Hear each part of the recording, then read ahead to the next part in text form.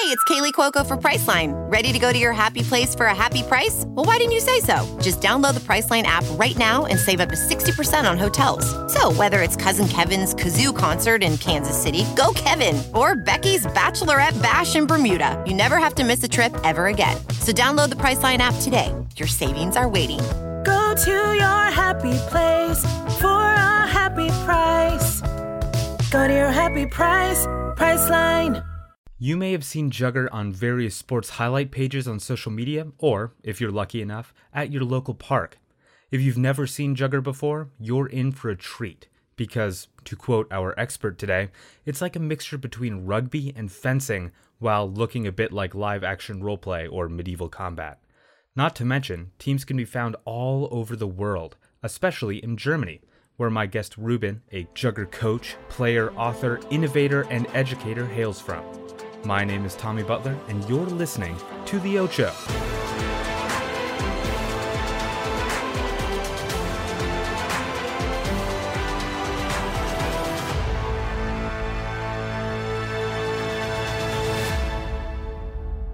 Hello, everybody. I'm here with arguably one of the most knowledgeable minds in Jugger. Would you like to introduce yourself? Hello, my name is Ruben, or in the Jugger world, I'm better known as the Uhu, which translates to eagle owl and is just some kind of a stupid name for a person wearing thick glasses. I was wondering why that was your nickname. I thought it was like just something really cool, but if it's because you have big glasses, that's hilarious. Exactly. Yeah, thank you so much Yes. for joining me. Yeah, pleasure to speak about Jugger, again, because it's always a pleasure to speak about Jugger. And I'm very honored to be here with you on the podcast you do, because you are doing very good podcasts. So, I'm looking forward to it. Well, thank you very much. To get started with this one right off the bat, do you have an elevator pitch for what the sport of Jugger is? So Jugger is a really special sport. It's fascinating, it's fast-paced, it looks very weird, it looks a bit like a medieval battle, you could say, or something fantasy-like, but in fact it does not have any live role-playing roots or stuff like that, and it does not have medieval roots either. It's more like a blend of rugby and fencing. And this is because you have two teams who battle for, yes, originally a dog skull. We will come to that later. Nowadays it's called Jugger, or maybe ball or skull even, but it's sort of a foam rugby ball, you could say, a bit like a foam rugby ball. And each team tries to score a point by placing this ball into the opponent's goal, which is sort of a mound or a volcano-shaped thing.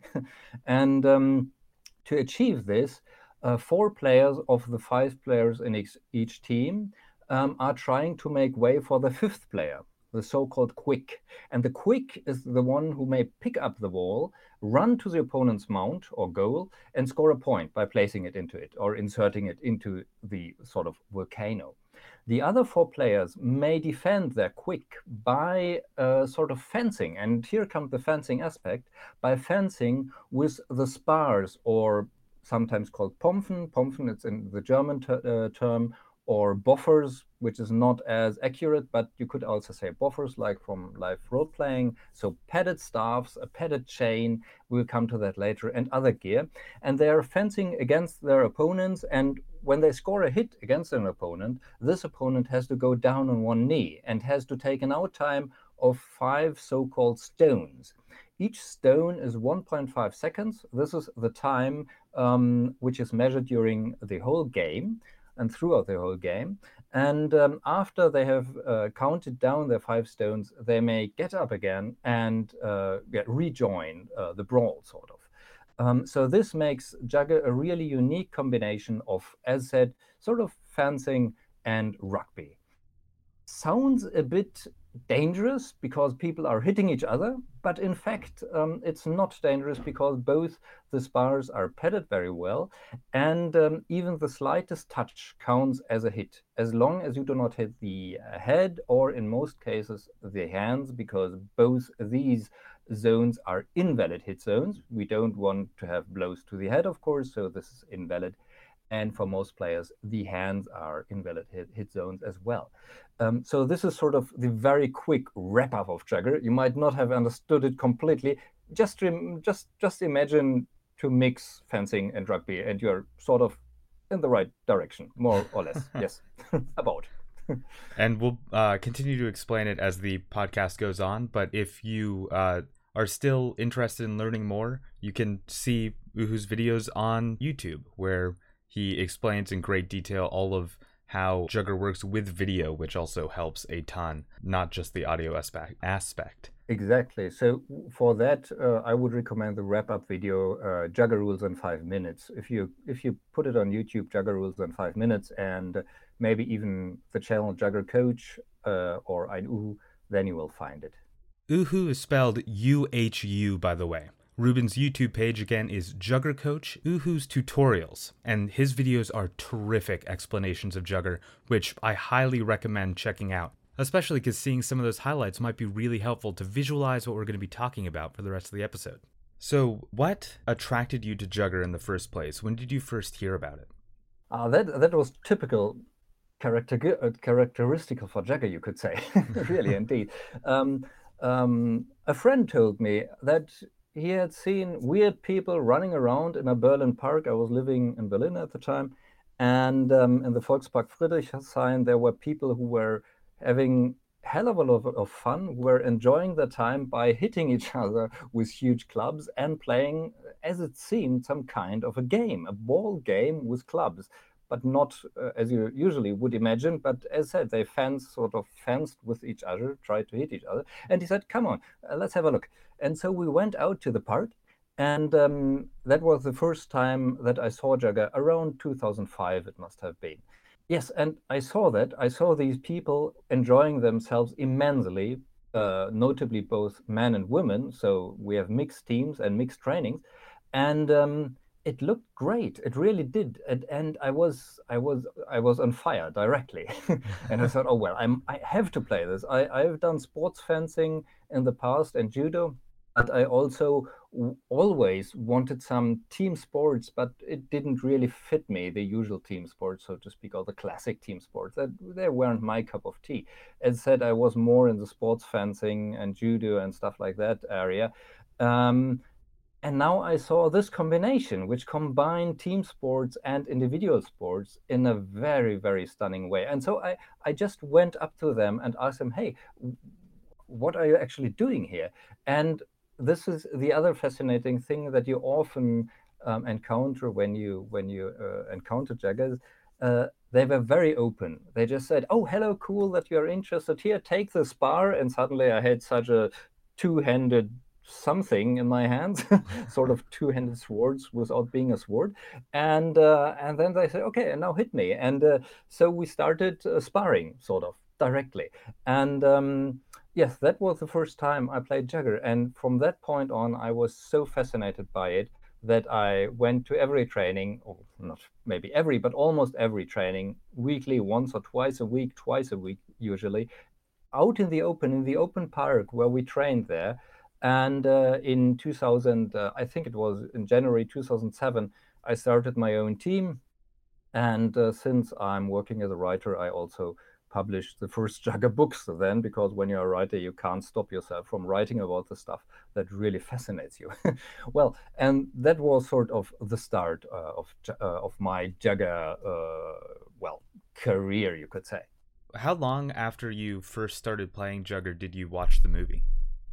For a bit of context, because I don't know if we've mentioned it so far, Jugger was originally invented to be the main conflict in a movie from 1989 called The Blood of Heroes, or The Salute to Jugger, depending on where you're from. And eventually it became a real, although much less dangerous sport. We're going to talk a lot more about that, so I won't give too much away now. I had watched it long ago, but that wasn't sort of relevant. You must take into account that the Jugger movie is a post-apocalyptic movie from '89, and it's very 89-ish, or a very 80s post-apocalyptic movie with Rutger Hauer, and Yuan Chen and others in the main roles. But After that, I think in 2005, end of 2005, 2006. So shortly after I started playing Jugger, of course, I had to watch the movie again and see the parallels. And I was totally, yes, stunned that this movie would inspire a sport where you wouldn't break your bones as in the movie, but just instead of that, have a lot of fun. And so, yes, the movie was quite important and interesting right from the start. How many athletes and competitions are there? You said you started your own team. How often are you able to play other teams?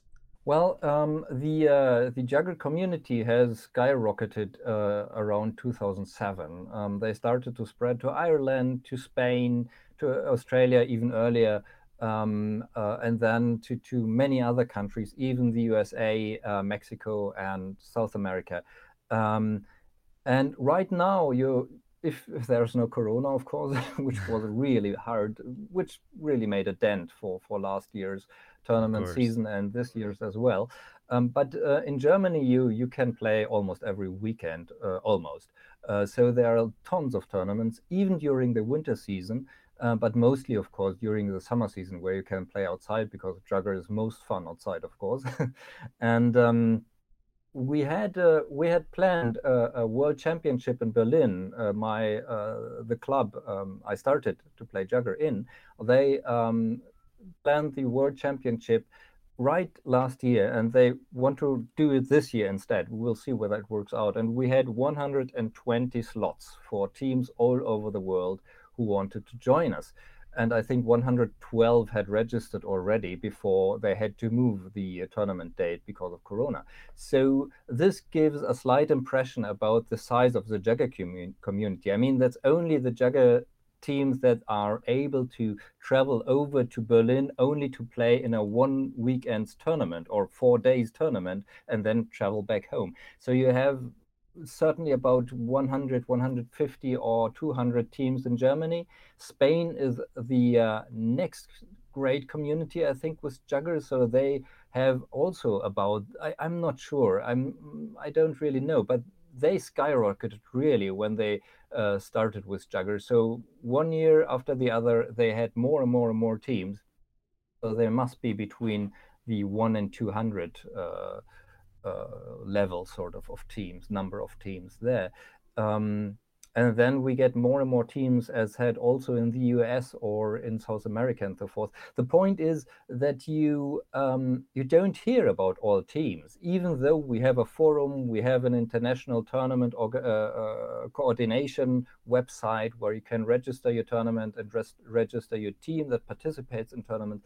But often you come to a tournament and there are teams turning up you never heard about, and they are playing since 5 years or something, but they never turned up on forums or on tournament websites or on the Jugger Worldwide Facebook group or something. So there are many who just have fun and train and play by themselves, and suddenly they turn up on a tournament.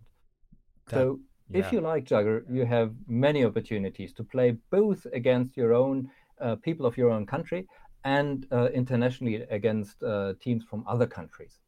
That's so cool. I'm thinking about the fact that I hadn't heard of Jugger until I saw some highlights on a big social media page that covered sports highlights. To imagine that last year, nearly 120 teams from all over the world were planning on meeting up. And I mean, at the very least, if that doesn't show how many teams and how popular this sport is, despite the fact that so few, or I guess the general public might not know about it, it's at least incredibly tight knit. Absolutely. I can only recommend to have a look on the Jugger map, which is uh, both existing as a Google map. You will find that on the International Jugger blog on juggerblog.net, and by the quite recently formed International Jugger Council. They have sort of derived their own map, which is just like a Google map, but with sort of free code, so not under the Google code, as far as I know. And there you can really see that Jugger is even in China we have a team. So so Jugger becomes really a very international sport. And if you're interested, have a look at this map first and just have a look whether there might be some team already registered on the map in your vicinity. Because the best way to learn Jugger, as said, is just go there, visit them, be prepared to have a spar in your hand inside the first of 5 minutes, and, well, just Jugger away. I checked out the Jugger map, and the closest Jugger group to me is in Ohio. And to be honest, I would not hesitate to make a trip to Ohio to participate in Jugger. And as a proud Penn Stater, that's not easy to say. Jumping in here with a quick word from our sponsors. From rare dead stock to the latest release, you can find the exact sneaker you're looking for on eBay. As the original sneaker marketplace, eBay is the place to go to cop the pair you've been eyeing. In partnership with eBay, Armchair Media will be raffling off 4 custom-made sneakers. Each purchase you make before March 31st through ebay.com/sneakers will enter you into a drawing for one of the pairs of Air Force One low tops. Just send a screenshot of your purchase to @armchairmedia on Twitter or Instagram. BetOnline.ag, the fastest and easiest way to bet on all your sports action. NBA is in full swing and college basketball heats up as schools make their way to the madness. The tournament is coming, and so is the $100,000 Bracket Madness contest, as BetOnline is the spot for all of your bracketology needs. BetOnline has you covered for all the news, scores, and odds, and it's the best way to place your bets, and it's free to sign up. Head to the website or use your mobile device to sign up today and receive your 50% welcome bonus on your first deposit. BetOnline.ag, your online sportsbook experts. You mentioned earlier that in the movie, the ball that you are meant to score with is a dog skull. So in one of your videos, you mentioned that you actually had the opportunity to talk with the creator of Jugger, the screenwriter for the movie, David Peoples. And his reason for choosing a dog skull was that he didn't like dogs. Is that true? Yes, when I wrote my first book about Jagger in 2006, I tried to reach him, and that was really fascinating because I mean he's a screenwriter also of 12 Monkeys, or co-screenwriter, and is also involved in Blade Runner screenwriting and such stuff like that. But even so, after I had managed to pass forward a letter to him, he called me. And this was really cool because that gave me the opportunity to really do a proper interview and to ask about the background of many aspects in Jugger. One of the most outstanding, of course, is the dog skull. And so one thing he said, of course, is that, well, after the post-apocalyptic breakdown, dogs are most likely to survive because they are sort of the best friends of man, and may accompany mankind even after all technology went haywire. But on the other hand, the thing is that once he had a goal in mind to kill a dog in every of his films, and while he didn't manage that, he at least could put dog skulls on the front line in the Jugger movie. I just feel the need to jump in here and say that I'm so glad that David Peoples did not manage to kill a dog in every movie he wrote. When a character dies, it can be sad if you really get to know them, but a dog? Instant tearjerker. Unforgivable. Thanks for coming to my TED Talk. And so the dog skull became the ball in Jugger. And in sports, in the Jugger sports, of course, we are not that tightly oriented on the film anymore. Of course not, because it has developed as a real competitive sport, also fun, but competitive as well, so it must work. And we start to have so-called neutral jugs in Germany, so they look more or less like rugby balls. But there are even latex jugs, so skulls, which are even today formed like dog skulls out there. And they are sometimes used in finals or in special tournament games and stuff like that. So they turn up now and then. When I started Jagger, it was quite usual to have a dog skull. So not a real dog skull, but a foam replica of a dog skull of some kind. Self-made, homemade. And that's also an interesting aspect with Jugger, I think, because the dog skull symbolizes the creative aspect of Jugger as well. All the spars you are wielding in Jugger are homemade. You have to make them yourself because you cannot, or you can buy them in some places, but there are very, very few online places. Usually people just make their spars by themselves.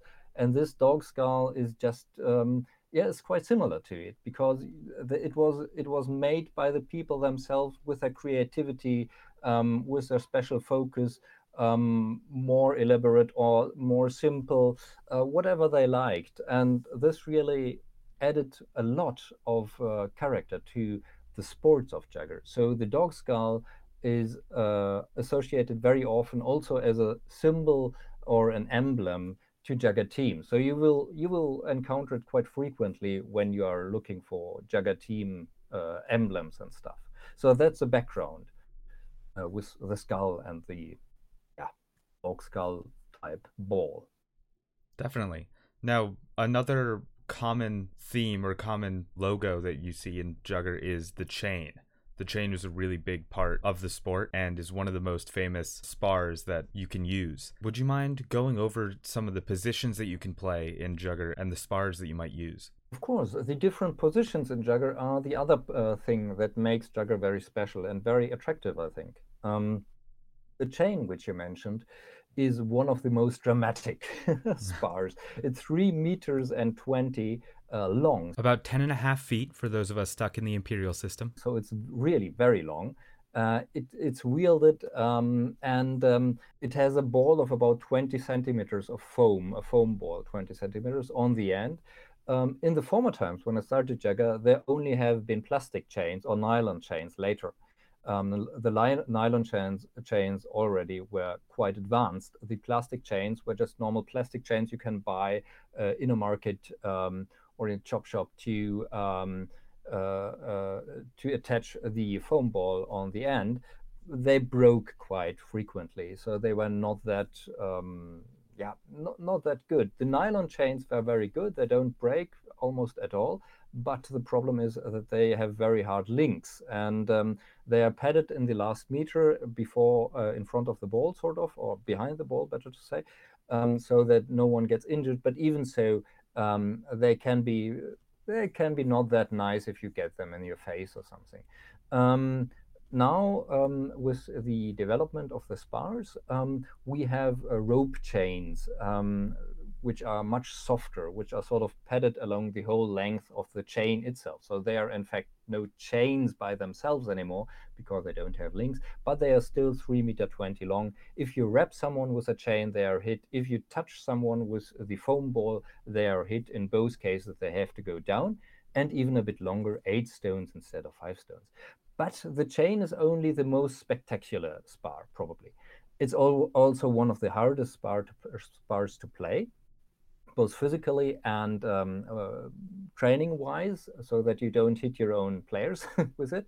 The other 4 spars that you can have, or 5 spars, in fact, types, are very interesting as well. We have a 2-meter long, about 6.5 foot, sort of Q-tip. I don't know if you know these ear cleaning tools with the 2 ends there, the small ones, with which you can clean your ears. Yeah. And the Q-tip looks exactly like that. It has 2 ends with which you can strike, so 2 tips, padded, of course, and it's 2 meters long. So it looks quite impressive, and it's interesting to handle, although it's harder to handle than some people might think, because they think, oh, I have two tips to strike with, and that's easy because I can attack the other from 2 directions. But in fact, it's not that easy to handle. The next one does not have a real world parallel, sort of, is the so-called staff. The staff is 1 meter and 80 long, so it's a bit shorter than the Q-tip. At about 5 foot 11 inches. But you have to hold it with one hand around the center of the whole spar, the center of the length of the whole spar, and on one end. And you have to hold them there when you're hitting someone else. So the handling is a bit, you have to get accustomed to it. It's a bit unusual. But it's a very solid spar for the match, because you can parry excellently. And with the lightweight spars from today. You can hit very fast and very swift. You may not thrust. You can thrust with a Q-tip. So in live role-playing, for example, mostly thrusting is forbidden. But in Jugger, it's absolutely allowed and expected. And so we have very well padded tips on the ends of the spars. So those are the two longest spars we have, or solid core spars we have, aside from the chain. The next one is more like medieval stuff. It looks a bit like a two-handed sword, you could say. It's 1 meter 40 long. Or about 4.5 feet. And you have to hold it with both hands on the grip, on the handle, at the handle. So if you have only one hand on the handle and you touch someone, the hit is invalid. This has safety reasons as well as reach, of course. Many prefer that because, as said, it looks a bit like a two-handed sword. And the last one is, maybe the most obvious medieval spar, but as said, we have nothing to do with medieval sports. It just has developed, and that's shield and short sword. And the shield is just a 60 centimeter round shield. It has to be round, and it has to be around 60 centimeters. Which is about 2 feet in diameter. And the short sword, or short spar, is just an 85 centimeter long one-handed spar. A little over 2.5 feet. The only spar that you may hit with only with one hand on the handle or on the grip. You also may play with two short swords, so two one-handed spars, one in each hand. In Germany, it's frowned upon because it's hard to play. It's said that people tend to ignore doubles. And you may not hold down two players at once with these two spars. We come to that maybe later. But as said, in Germany, it doesn't get much love, the two one-handed spars. In Spain, in contrast, it seems that they are quite fond of this combination. So you see Spanish players more often with this combination than in Germany. The interesting thing about the 6 different spar types, the chain, longsword, Q-tip, staff, shield and short sword, and 2 short swords, is that each type has its own requirements, body requirements, physical requirements, even psychological requirements. And so most people tend to gravitate to one spar type, not necessarily the one they choose first, which was most fascinating to them in the beginning, but mostly to another spar that they realize is fitting their play style, their physiology and stuff, their handling better. And that's very interesting because you have different types of athletes or players who like to choose different types of spars, and by this a different dueling style or play style. So with each different spar, is there a strategy for which spars you want your team to choose? Like if one person chooses the short sword and shield, is it good to then have someone with a Q-tip, or do people just choose based on what they're good at? Well, there is a debate about the best setup, sort of. Of course. which shows, I mean, as with every sport, there are these experts who say, that's perfect, and the others say, no, that's crap, this is better, and stuff like that. So you have this discussion, of course. Generally, the most important thing is rule-wise, that you may have only one chain in your team because the chain is extremely powerful. If you have a good chain player, you have a very good start for your team. So good chain players are really a nice thing. Shield-only setups are not very beloved. They don't get much love because shield-only setups tend not to be able to protect each other, or tend to be a bit rushy, so that players try to rush into the opponent with their shields. And it exists, but mostly for fun. So there's even a team called Shield, which consists only of shield players, but shield players from different teams who meet on tournaments to form this shield team, even though they are from different other teams. So that's awesome. Also this exists. Yeah, also this exists. Game-wise or tactics-wise, it is important that the chain gets a friend. As in the movie, the quick has to get a friend. In real world Jugger, the chain should have a friend, so another player, comrade, who may protect them if they are taken down. And for this protection, usually a longer spar, like a longsword or a staff or a Q-tip, is better suited than any short sword combination, simply because of the reach aspect. There are some teams who are staff only. In history, they were quite popular, in fact. And there are even some teams who are longsword only or have been. But usually, you do have a certain mix, depending on the quality of the players, depending on the tactics the team wants to employ. So there are many aspects which sort of define which kind of setup you will have in your team. There is no perfect setup. At least up to now, we haven't found the perfect setup. And I think it's great if it's that well balanced that you can't find a perfect setup. It keeps everything interesting. Exactly. And of course, there are often the ideas that, oh, I have the idea for a great new spar. The Australians, for example, when they started Jugger in 2000, they had even a hammer or a chain with four how do you say, four chains, sort of a fork chain, you could say, like as in the film. But for sports Jugger, even the Australians play with these six base combinations. It's also important to know that not only each country, but even Jugger groups may have slightly or very different Jugger rules.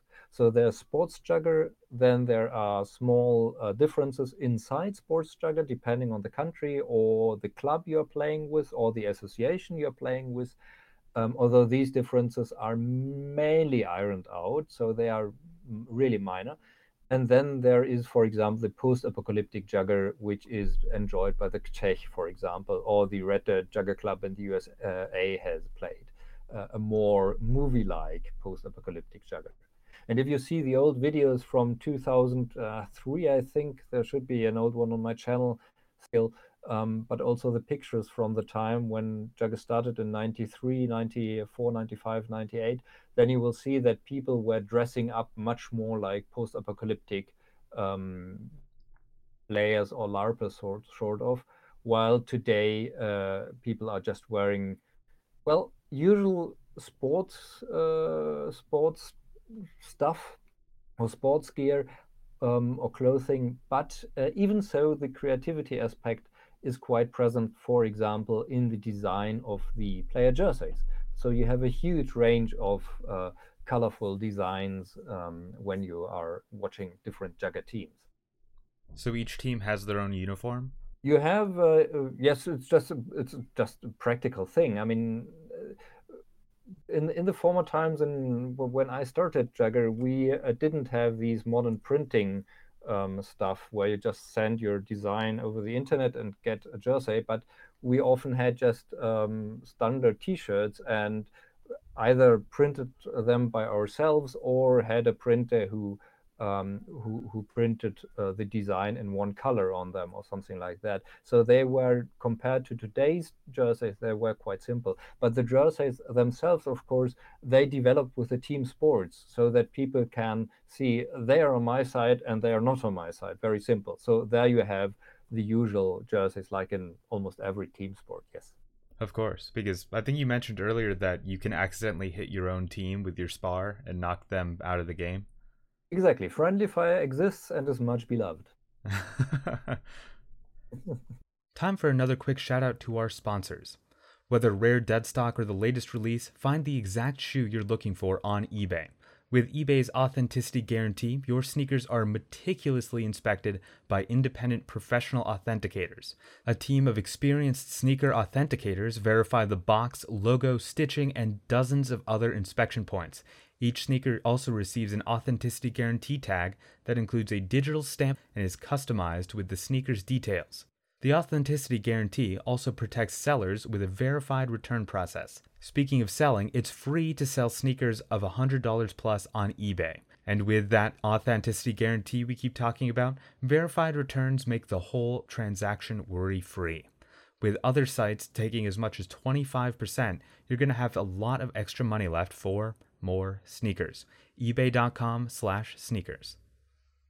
If you're into not niche sports as well as the niche sports you're listening about, BetOnline has the fastest and easiest way to bet on all your sports action. The NBA is in full swing and college basketball is heading to March Madness. The tournament is coming, and so is the $100,000 Bracket Madness contest, as BetOnline is the spot to be for all your bracketology needs. BetOnline has you covered for all the news, scores, and odds, and it's the best way to place your bets because it's free to sign up. Head to their website or use your mobile device to sign up today and receive your 50% welcome bonus on your first deposit. BetOnline.ag, your online sportsbook experts. As a professional welder, Shayna Ford uses Forge FX to practice over and over, which helps her improve her skills. The more muscle memory that you have, the smoother your weld is. Learn more at meta.com/metaverseimpact. As you write your life story, you're far from finished. Are you looking to close the book on your job? Maybe turn a page in your career? Be continued at the Georgetown University School of Continuing Studies. Our professional master's degrees and certificates are designed to meet you where you are and take you where you want to go. At Georgetown SCS, the learning never stops, and neither do you. Write your next chapter. Be continued at scs.georgetown.edu/podcast. Look around. You can find cars like these on AutoTrader. New cars, used cars, electric cars, maybe even flying cars. Okay, no flying cars, but as soon as they get invented, they'll be on AutoTrader. Just you wait. AutoTrader. Is there a dual choice strategy? So if I had a Q-tip, do I want to go against the chain potentially on the other side, or is the sword and shield really good against a longsword? Well, that's also the interesting thing, what you already mentioned, that all spars are sort of equal. It really depends on your personal play style. Usually a long spar, like a longsword or a staff, or even a Q-tip, might be a good chain breaker. There are some shields who are good at chain breaking, and there are many chains who just don't know what to do against shields. So shield might even be a good choice against the chain, but it's really hard to say. As said, if you're protecting the chain, then it comes handy if you have a long spar, of course, if you have enough reach to protect your chain. But when you are playing shield, for example, then you are not as fast as someone playing a long spar. So if you are trying to chase the opponent's quick, so the player who may score points, and who doesn't have any spar, can just take the skull and make a point, but that's about it. They cannot tag anyone else, or defend against anyone else, in fact. When you're just on chasing, then you're bad off as a shield player, but you might be much better off as a solid long spar player. But that's about it. It's really much personal preference and play style. What about your favorite spar? What position do you choose? At the very first, I took the longsword because as said, I had done sports fencing. But very soon, I switched to shield about almost immediately to shield playing, and played shield for 10 years or something. Today, I'm still playing shield, but I'm tending more to the staff because it became very lightweight during the Jugger development as a sport, sort of. So you're incredibly fast, and you can incorporate many fencing techniques when you are using the staff, even though it's not as straightforward. You have to sort of transfer the techniques to the staff. And the other, which I started playing more and more, is the chain, but I'm not primarily a chain player because I'm also a trainer, and I had been a trainer when I was in Sweden. I introduced Jugger to Sweden, which wasn't there before. And of course, when you're moving to Sweden, you want to play Jugger, so you have to take it with you if it's not there already. And to train your team, I needed to get better with the chain to just to give them training opportunities with this very important, very important spar, in fact. So shield mainly, staff and chain is more on the list, sort of. Would you say chain is chosen almost 100% of the time, or does it really depend on having a good chain player? Well, I would heavily recommend to have a chain player. Even a bad chain player might be a better idea than no chain player, except if you have a chain player who is that bad that they always cause friendly fire hits, of course, which Yes. can happen very easily with the chain. Also, if you have a team with good chain breakers and you have not a very good chain, then you might run into trouble very quickly. Also, the chain is the most sort of energy consuming spar probably on the field. Maybe quick, but I think even the chain is even more, because you have to run around a lot. You have to move the whole body. You're swinging the chain all the time, or almost all the time. So you're in constant motion. You have to be very focused playing the chain. And so yes, it's a position where you have to have a certain sportive level, so to speak, to be able to manage it long enough for a tournament. Um, so aside from the fact that there has to be only one chain on each team, you can have none. That's okay, but you can't have more than one chain in a team. Aside from that, I would say yes, train your chain players. It's very important. It's very impressive. That's quite important as well, because when you're training in a park, for example, then passers-by would probably stop because of the chain and look twice. What are you doing there? And as soon as they stop and look, then you can go to head up to them and well, tell them, hey, this is Jugger, this is cool. Do you want to take part? Here's a spar, come on. And you might win players through that. So many players in Berlin that time came to Jugger as I did. There were passers-by in the park, for example, who just stopped and watched and started playing. And the chain, as said, is very good for this because you can see it that well, and it's very dramatically looking and very unusual looking, of course, as well. Definitely. It would be so cool to have a, like, almost a joke game where everyone had a chain and just see what happens. Well, we had in tournaments, we sometimes have masked Jugger games where we have sort of 4 teams or 2 teams with 50 players, or not 50 players each, or maybe even 50 players each, and with 4 quicks and 8 chains and stuff like that. And it's really chaotic, but really funny. And is that on the same size field with 50 players on each side? Yeah, I mean that are just fun games. That are not scoring games, so you don't count points or something, and you can't score. You can score points, but it's just for fun. I was going to So say yes, it would why be not? really hard to score points with all those chains swinging around. Yeah, but it works. I mean, it's chaos, and one key issue of Jugger, which is overlooked now and then, is that Jugger is very, very much about coordination and oversight. So if you don't keep an eye on what's happening on the field, your team might be on the winning side, might have taken down almost all opponent players, but maybe the opponent quick has just sort of the sharper eye and is just running around you, scoring a point, even so. So really important with Jugger is team coordination and keeping an eye on the field. And so with that many players, it might be much easier for a quick to just sneak behind the lines and score a point. In fact, it happens quite regularly with chaos games. And I'm sure that with a player that's kneeling, they get to their 5 stones and they're able to stand up. It could be hard to predict which player that's kneeling might be back in the game as you're running by as the quick.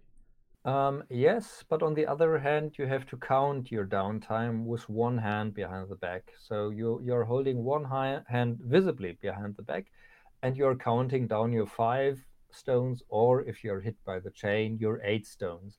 That's mainly so that the referees can see how long the rest of the downtime is, but also, of course, other players can, if they can see your hand, they can see your back, of course, only then, but then they can get an impression when you will get up again. But in a flowing game, it's also a lot about communication here, because you can hold down other players by placing a spar on them when they are already kneeling, and then they might not get up until you lift this so-called pin.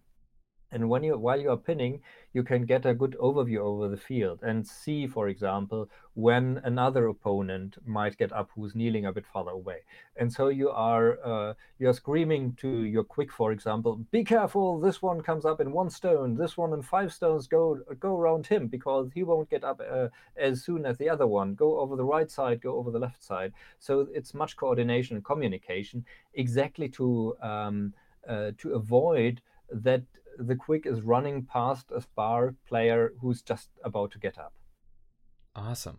So the pin was kind of what you were referring to earlier with the 2 short swords, that the pin, they might be able to pin 2 people, and that was kind of not exactly allowed or almost frowned upon? Exactly. So right now there are some tests in other countries whether the 2 short sword the double short sword players, so to speak, or double players, whether they might be able to pin down 2 players. But up until recently, and in Germany still, it's not allowed for them. They could, as well as a Q-tip, by the way, they have also 2 tips, so they could theoretically pin 2 people if they are kneeling close by. But that's not allowed rule-wise. The rule is you may pin 1 person, but not more.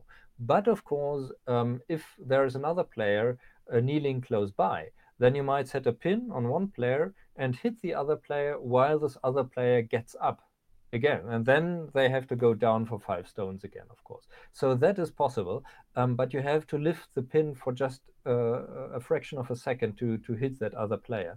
And that's a very important timing here as well. So that offers tactical and training opportunities as well, because you can train your own players to get up as quickly as possible when a pin is lifted, or to defend yourself as quickly as possible when a pin is lifted, or even to score a hit against the pinning player if this pinning player lifts the pin at the wrong time.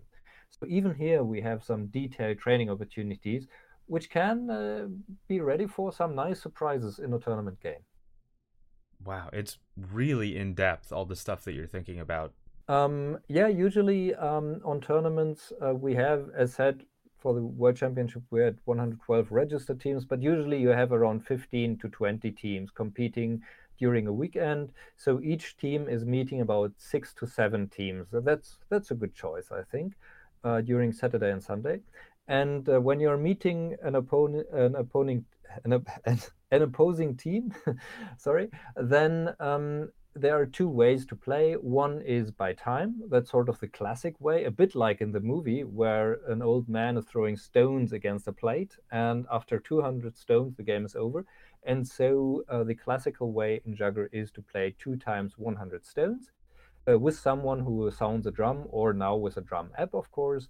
And the more modern way is to play in sets, so that you have a best of 5, for example, or best of 7, or best of 3, or whatever, and define the winning team through these sets.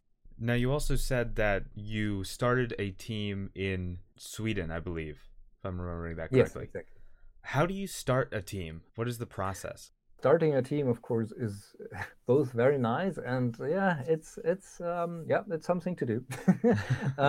So it might sound complicated, but it's pretty easy. I mean, talk to people and spread the fascination for Jugger. Show them some of the really excellent slow motion Jugger videos out there on YouTube, for example, to give them a good impression about gameplay with good music, and grab their attention and make spars.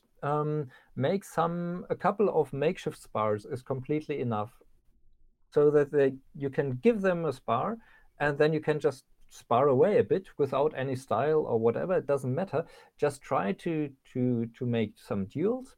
Try to make a 2 against 2, for example. So grab their attention, show them how fascinating it could be. Tell them to tell their friends to share on social media and so forth through the channels. And start training with those people that you have, whose attention you have grabbed. Play with them in the open. That's what I would recommend in public parks, for example, as in Berlin, because that's really a magnet for new players. Start in parallel as soon as you have some players start making more spars. Watch the spars making tutorials out on the internet. Just be a bit careful there. Don't take the old ones or some tutorials that look too makeshift, because spars making can be, or you can make some errors that might be even dangerous if you don't pad enough, for example, or if you are using the wrong material for cores. But it's really not rocket science. Just watch some of the spars making tutorials, and it's really pretty easy. Conveniently, Ruben has made his own How to Make Spars tutorial on his YouTube page and goes into great detail about what to do and what not to do. There are also PDF documents out there which show how to do it with the measurements and stuff. And when you then decide, okay, we have enough players here, we want to build a team, think about a nice team name, make a nice team banner, some makeshift jerseys so you don't hit each other during a tournament would be quite okay, of course. And then just, contact some tournament organizer and register your team there, and just try it. Don't be shy.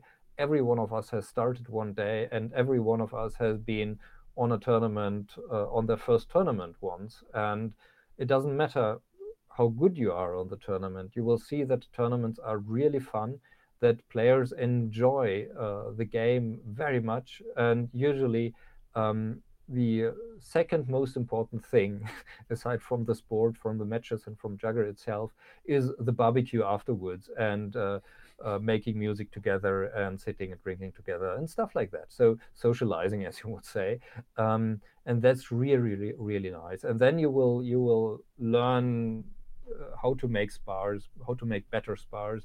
It may even be that your spars do not pass the tournament spars test, so to speak, but then you will get spars from the tournament organizer. They can loan you spars usually, so that's not an issue. Just try it. I really can only recommend, don't do too much theory in the beginning. Just grab some friends, make some makeshift spars, just see to it that they are not dangerous. But aside from that, it doesn't really matter whether they are exactly according to the measurements and to the regulations. Start playing, get more people, and then start slowly focusing on the details and on the other stuff. Oh, and of course, it might always be a good idea to have a look on the Jugger Worldwide Facebook page, or to the Facebook or social media pages or web pages of teams in your vicinity.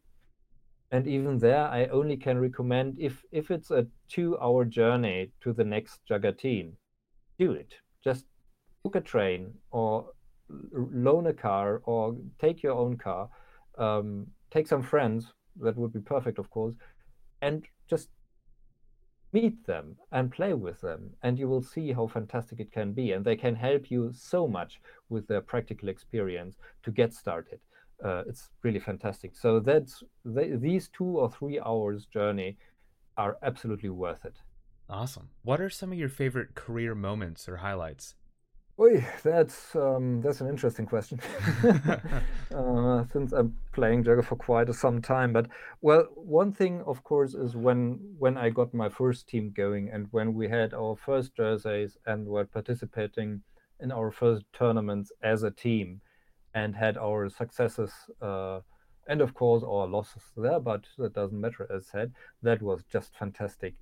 I think that's the most important point. The next one was when I organized Svenskan, which is an international Jugger festival that I started in Sweden. Fascinatingly, I contacted the organizer of Metal Svenskan, which is a heavy metal festival a bit similar to Sweden Rock, just not as big as Sweden Rock. At the time, one of the few metal festivals there, and they were very open. And they said, "Oh, yeah, cool, come over and present your sport on our festival." And so we could play on a metal festival as one of the highlights for I think 3 times or something. And we had the Irish and the Germans, and later on Svenskan, when we did our own Jugger festival, we even had Australia, the USA, Russia, and other countries competing there, somewhere in the middle of nowhere, you could say, in the middle of Sweden, really on a meadow at a lake with a sauna and everything. Great place. And people enjoyed it really much. And we had some smaller music bands on stage in the evenings. And that was really one of the big highlights, of course. It must really get you pumped up to play, listening to heavy metal music as you're warming up and getting ready. That's pretty cool. Absolutely. Are there any professional leagues or professional players, or is it mostly for the fun and sport of it? Well, professional, of course not, because it's not a professional sport. And I must say, I'm quite happy that it's not professionalized yet, which doesn't mean that we do not have very, very ambitious players and very, very ambitious teams who are training really hard, really structured, and really professional. The more we come, or the more Jugger develops, sort of, the more professional it becomes from a sportive aspect, with, as said, training structure, tournament structure, organization, stuff like that.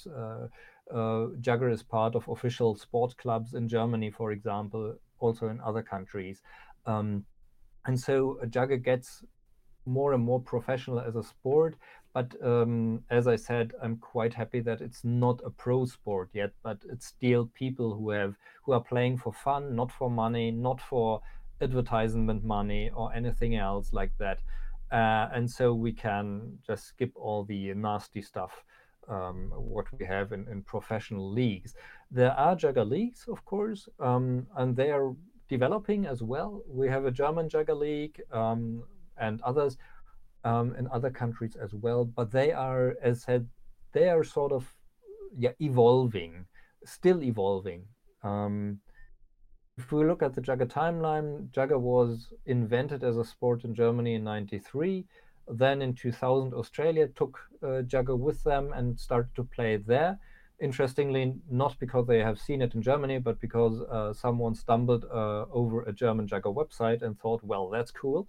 And the post-apocalyptic film, by the way, has also been filmed in Australia, so they have a direct link to Jugger, in fact.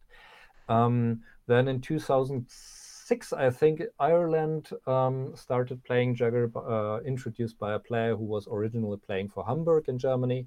So he, an Irish guy, took it with him and introduced it to the Irish. That was Mark.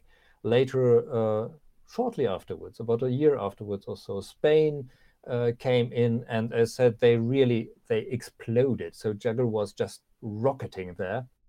It was so impressive to see how quickly teams turned up in Spain. It was really unbelievable. And in Germany, about the same time, 2007, 2008, the sport started to spread really quickly. And so Jugger is really a very young sport still. Therefore, these league mechanics are under development.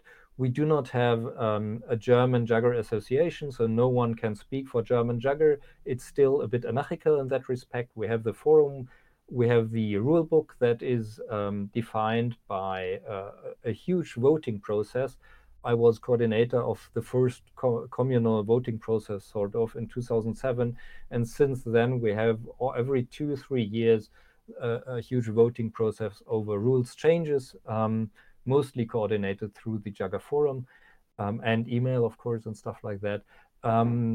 So it's really, everything is in motion, you could say. And we'll see where it leads. And the International Jugger Council, for example, was founded last year, if I'm not mistaken, by a Spanish guy, and should be an informal resource, sort of, for Jugger countries. And most Jugger countries are more or less present there with some representatives. As far as they can have representatives, as said, Germany cannot because we do not have a body that represents Jugger here. In Sweden, I found the Swedish Jugger Association, so they have a central body mainly to coordinate Jugger there and to make it easier for Swedish people to get going with Jugger. So it really depends from country to country. That's really interesting. And I'm sure, or it kind of feels more pure to have it be a sport without all of the advertisements and things like that. Absolutely. Absolutely. There's so much to take into account when you start involving financing and stuff like that. It can become really tedious. So I'm quite happy that it works well as it is. Yeah, me But too. of course, there are still discussions with founding, for example, a German Jugger Association and how to do it, and we'll see where this leads. It mustn't be bad; it can be quite good. But as said, I'm associations or not, I'm happy that we are not that commercialized yet. It really makes, as I was saying, it really makes it feel like people are there for the fun and the sport of it, as opposed to get famous or to make money.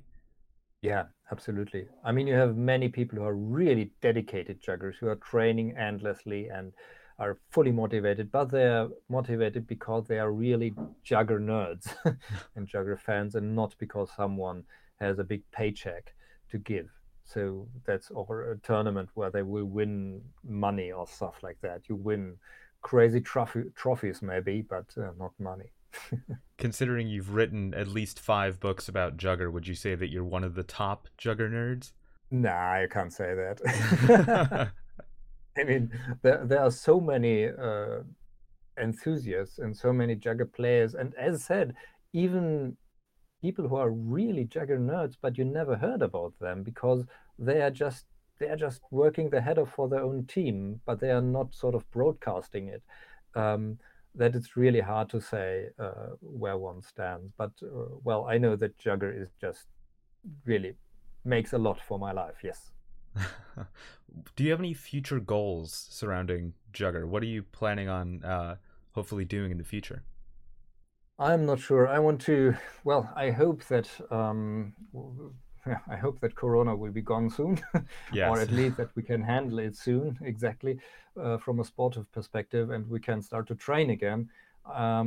After we moved to Germany from Sweden, I started to take over the training of the youth group and build a youth team here for our sports club, the Jugger Sports Club, because they didn't have a trainer for youth for the youth group, and I decided to build a team by that. But the problem is we didn't train for about a year now because of Corona. So I hope that I can get enough people back.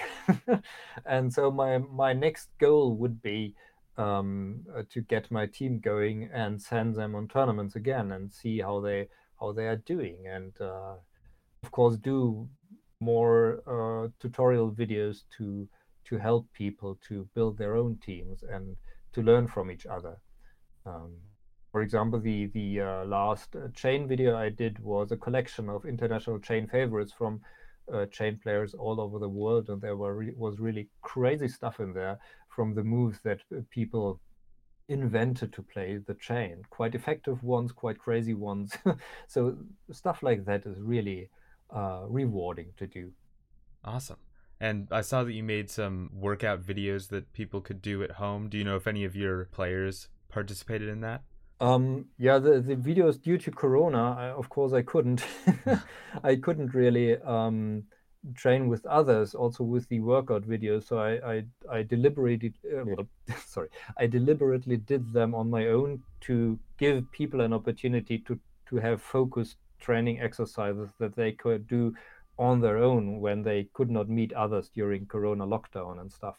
But on the other hand, I did a boot camp last autumn that was just between the lockdown, sort of. It was very, very lucky there that we could do it with people from teams all over from Germany. And from that, indirectly, came an online training, and not me, but another jugger. He offers online trainings every Monday now, and that's really cool to see. So you can switch on your computer and just start to train on Mondays, and and have at least a bit of jugger experience during lockdown periods. Awesome. And this is so cool that I now want to go start my own jugger team. But before I do, is there anything else that you wanted to mention before we wrap up? Well, maybe only two things. The one thing is that anyone who's interested in Jugger is welcome to check on the Jugger rulebook collection of the International Jugger blog. I built up an archive with most issues from most Jugger countries, so both old rules and the current rule sets as far as I received them. You can download all these rules as PDF there, so on juggerblog.net. And also, when you start with the team, you are really, really welcome to contact the Jugger blog through the contact form there, and drop an article about your progress in Jugger, your experiences in Jugger, what you liked most, how your first trainings were going, and stuff like that. So that's one thing. And the last thing, maybe, of course, I'm really keen on doing these Jugger tutorial videos, and so I would enjoy it very much if people could just view the videos, because the views are an important measure for me whether the work and time I invest into making videos makes sense. So this meter, I don't earn anything by it. There is no advertisement in it and no monetarization of any kind. So this meter is quite an important thing to see whether this blood of heart sort of is reaching really its target group. So juggers. Yes. I'll definitely put that in the description. So if you're listening at home and you would like to see some of Ruben's videos about Jugger, see what it looks like, and watch some tutorials, the link will be in the description. Perfect. Last thing, maybe I'm just about to wrap up how to start your Jugger team video, where I'm wrapping up all the basic descriptions step by step what you can do to start your own Jugger team. So that's just on topic. Awesome.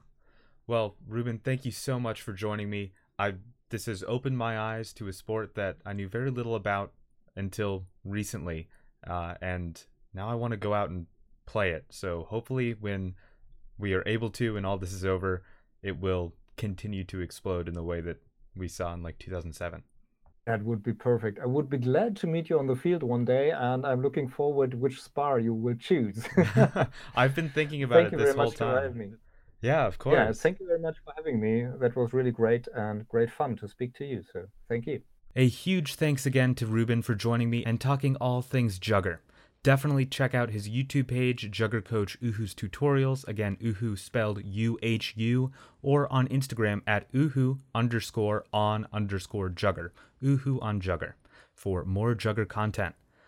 I'd love to hear any ideas you have for niche sports and athletes I could reach out to for episodes, so send me a DM at Butler on the Air online.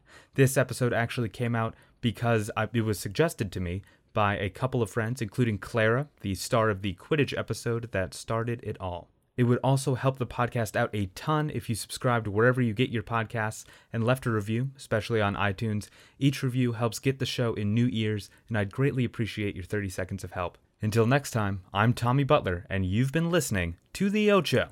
1, 2, 3, 4. Those are numbers, but you already knew that. If you want to know what number you're going to pay each month for your car, use Kelly Blue Book My Wallet on Auto Trader. They're really good at numbers. Auto Trader.